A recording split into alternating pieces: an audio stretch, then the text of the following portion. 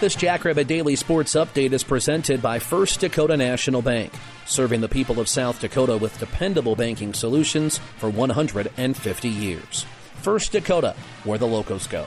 I'm Tyler Merriam, and we have FCS playoff football, the quarterfinals coming up in Brookings on Saturday. There is also men's basketball in Frost on Saturday, Monday, and Wednesday. The women are on the road on Saturday, but they're back home on Monday as well, and they play a huge game in the Sanford Pentagon a week from today. We'll look at all of what's coming up in the next week involving Jackrabbit athletics after a message from First Dakota National Bank.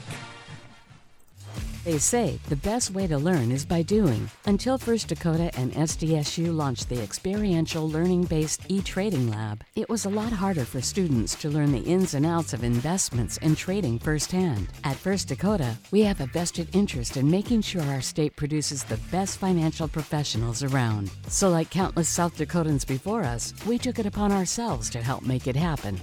This is Nate Franzine, President of Ag Banking at First Dakota. Every thriving operation, timeless institution, and game-changing innovation, like First Dakota's e-trading lab, was started somewhere by someone who had a dream and the passion to make it happen first. So what will be your South Dakota first? Give a First Dakota Ag Banker a call today. Member FDIC. You want to talk about a busy Saturday involving South Dakota State athletics? We have all that and then some. There will be 3 different events on Saturday throughout the Jackrabbit Sports Network. Men's basketball, women's basketball, football all competing. Let's start with the 11 a.m. FCS quarterfinals. South Dakota State hosting Holy Cross, the 1 seed versus the 8 seed. That kicks at 11 a.m. Tickets available at jackrabbittickets.com. It'll be nationally televised on ESPN. The women's basketball team will be playing Kansas State in Kansas City, Missouri on Saturday afternoon. That will be a 1 p.m. Central Time tip.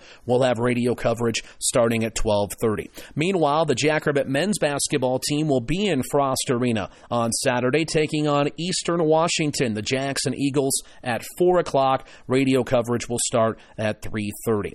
Then next week on Monday, the men and women have a doubleheader at Frost Arena. The women take on UT Martin at 6 o'clock. The men Mount Marty at 8:15. The men's basketball team hosts Bellevue Wednesday at 7 o'clock, and the women will host South Carolina in the Sanford Pentagon at 6 o'clock on Thursday night. For more on everything happening involving SDSU athletics, all you have to do is log on to gojacks.com or download the Jackrabbit app.